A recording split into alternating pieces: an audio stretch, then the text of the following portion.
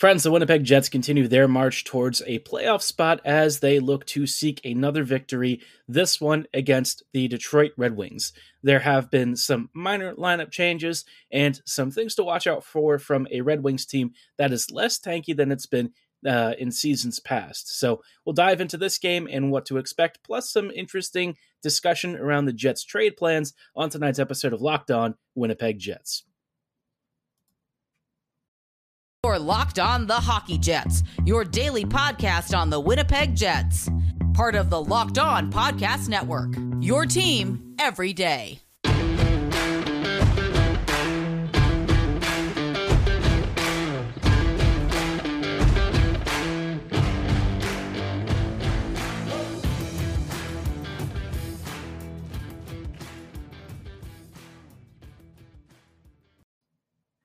Hello, friends, and welcome to today's episode of Locked On Winnipeg Jets, part of the Locked On Podcast Network, your team every day.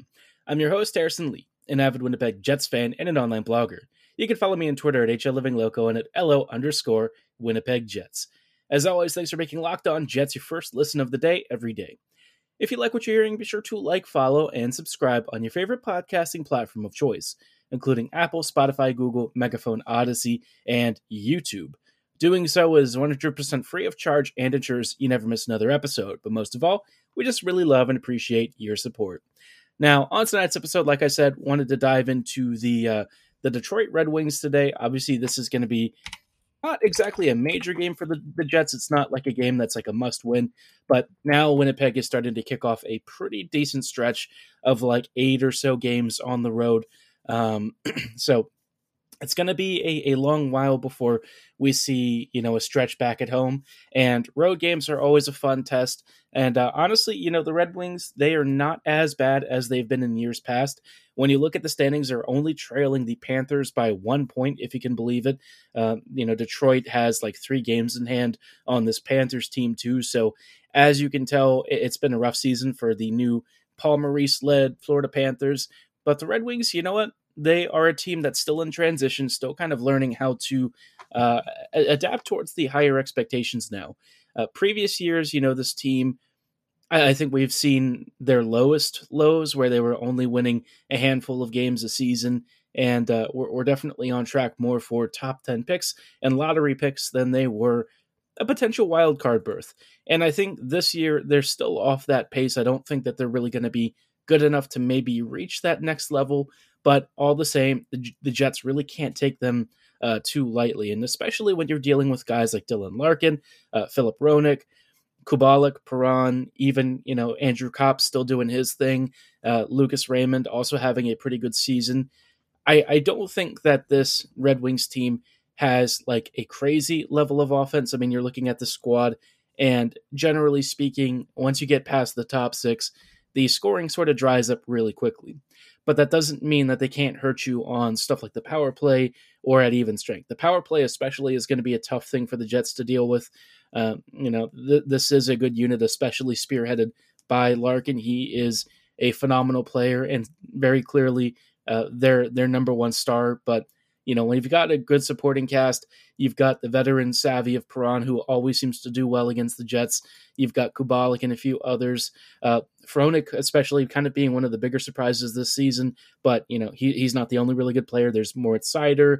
And, of course, like I said, Rasmussen, Kopp, Berggren, who maybe hasn't had the world's best start to the season, but, continues to sort of adapt to the NHL level and figure out his role with the Red Wings. So an interesting team. One that I think I would still expect 2 points against. I think the Jets certainly have the firepower for it. And when you look at the Red Wings goaltending, most of their goalies are sub 9-10 save percentage. So, I think all the signs point to Winnipeg doing well, especially with the Jets having a healthier roster. Now, speaking of the Jets, they did make 1 or 2 lineup changes, one of which is going to be more of a game time decision. Kevin Stenlund might be coming out in place of David Gustafsson, just depending on Stenlund's health. I think that this would be necessary anyways. The fourth line hasn't been so good recently, and Gustafsson could certainly do with some time. We all know that he's a fabulous depth player and somebody who, at some point, I still think has a higher ceiling and a higher level of play to reach Whether that's with the Jets or someone else, I don't know for sure. But, either way, I do have high expectations for his eventual longer-term NHL career. But for the time being, I think the biggest thing for Gustafsson is just getting back in. The other change is Dylan Samberg coming out for Ville Heinola. And I think this Heinola switch is interesting. Ville, of course, has been mentioned by Bones as needing to have a longer stretch of games.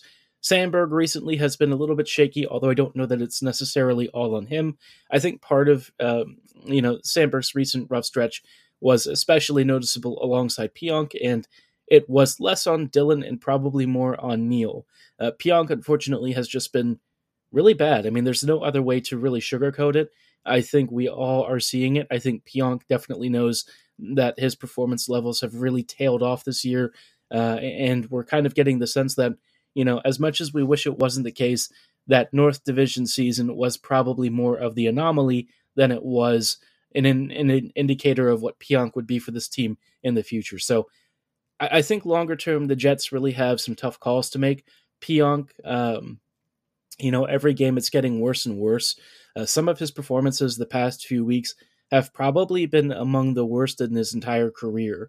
And I just don't know what you do with him other than try to find either a team that can be a better fit for him or try and shelter him because, unfortunately, it's just defensively a mess.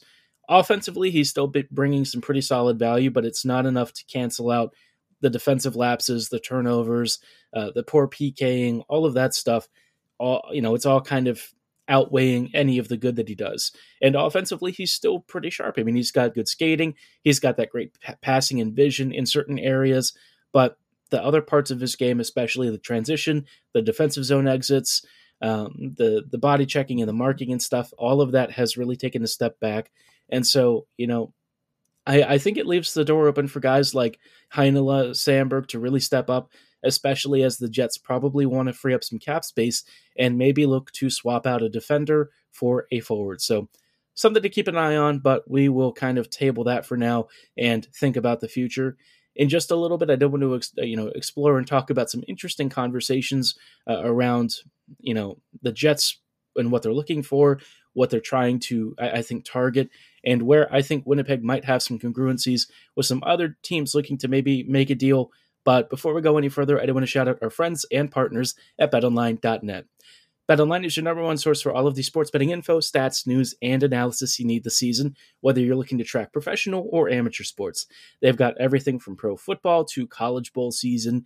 They've also got, of course, basketball, both collegiate and professional. And if you're looking for a post-World Cup hangover, they've got all of the return to domestic league action that you could possibly handle, whether you're interested in England, Spain, Germany, Italy, etc., all of the great footballing leagues. And if you also want sports coverage and podcasts, they've got plenty of those, letting you plug into your sport 24/7 however you want. And as always, they're still the fastest and easiest way to get your betting fix on, so be sure to head on over to betonline.net right now on your laptop or mobile device to register for a free account, because BetOnline is where the game starts.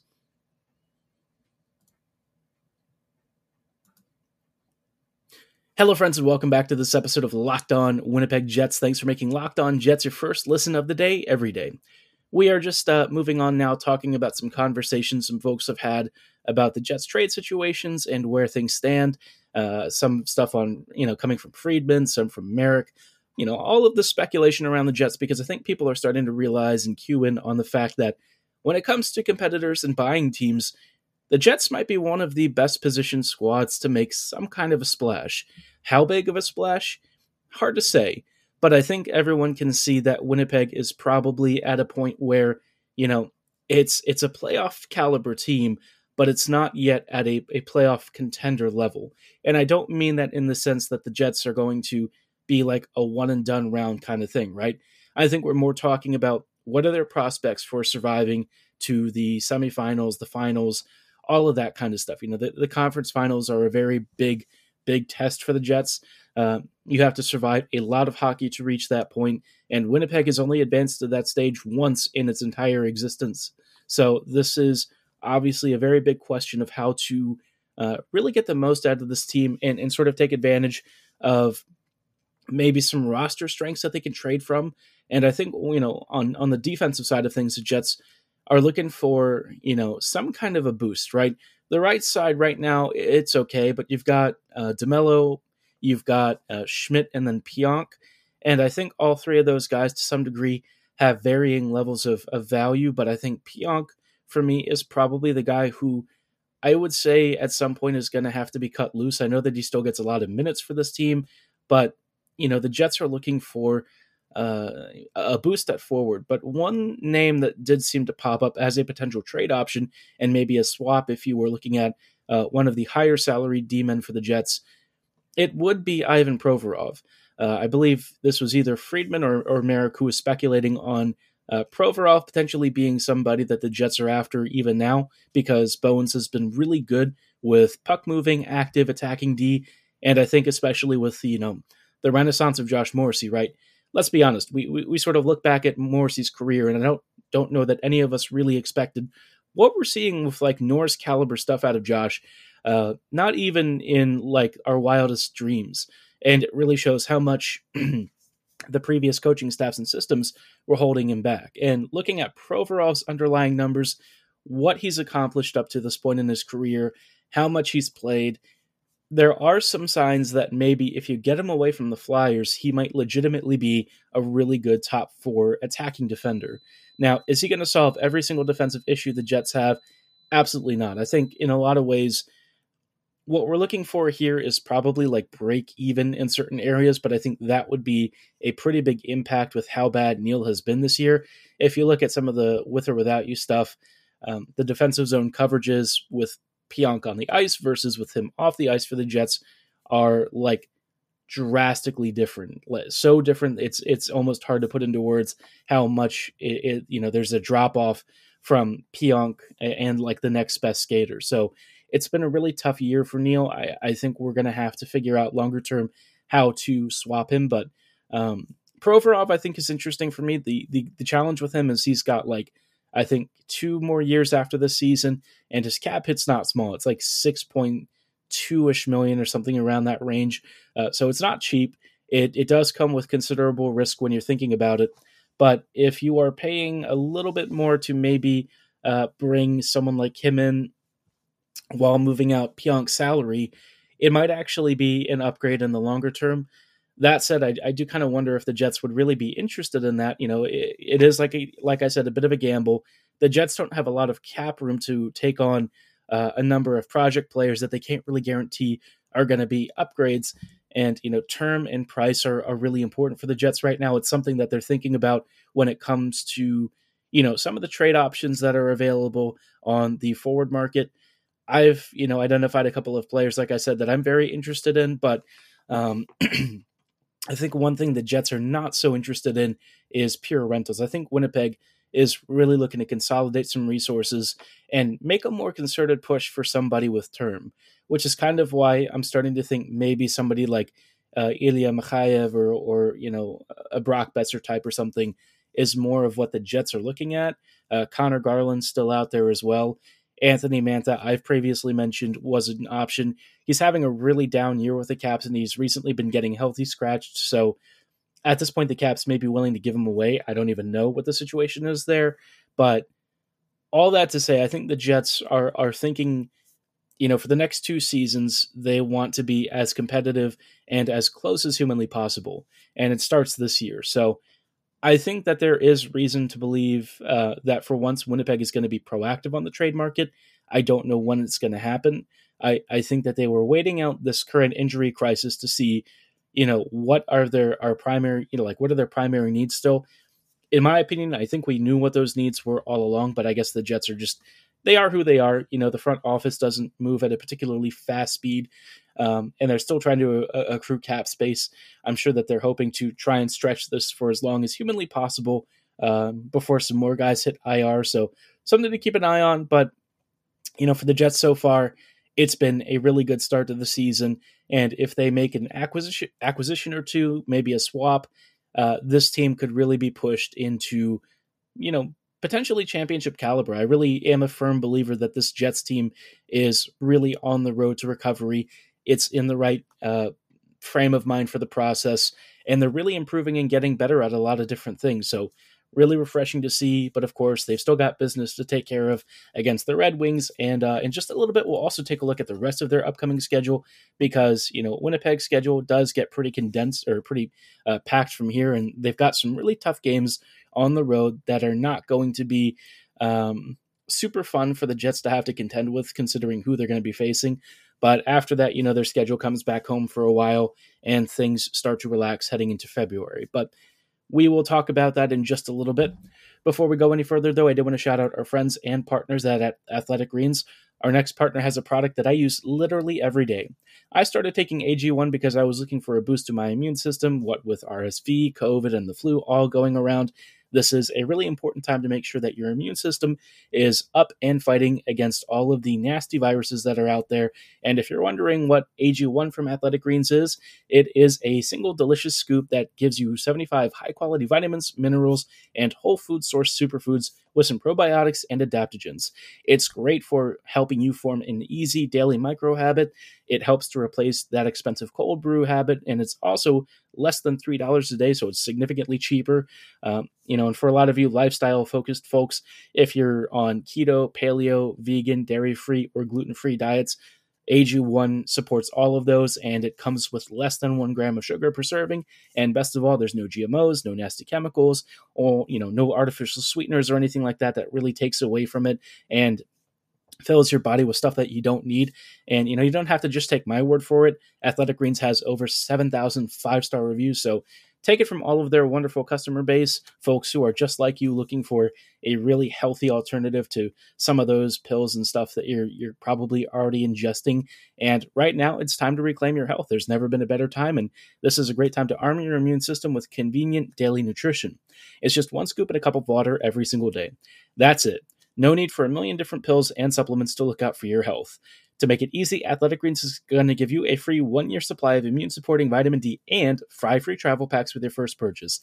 All you have to do is visit athleticgreens.com/NHL Network. Again, that is athleticgreens.com/NHL Network to take ownership over your health and pick up the ultimate daily nutritional insurance.